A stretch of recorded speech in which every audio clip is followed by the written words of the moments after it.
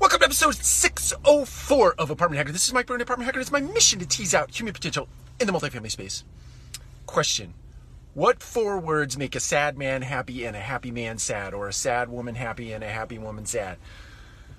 It's an interesting answer in the context of adversity, right? If you're in the middle of something that is really weighing heavily on you, it's pressing on you, the answer to this question is, this too shall pass. Those are the four words, this too shall pass.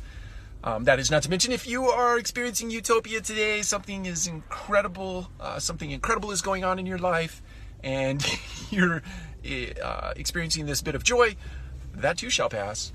The bottom line is this: no matter what you are going through on this day being Wednesday, if it is fantastic, if it is on the downside of adversity, just remember, on the downside of that adversity are the seeds of greatness.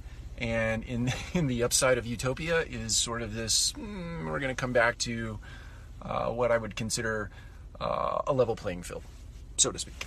All right, so go out there today, rock the day, and we'll see you again tomorrow. Take care.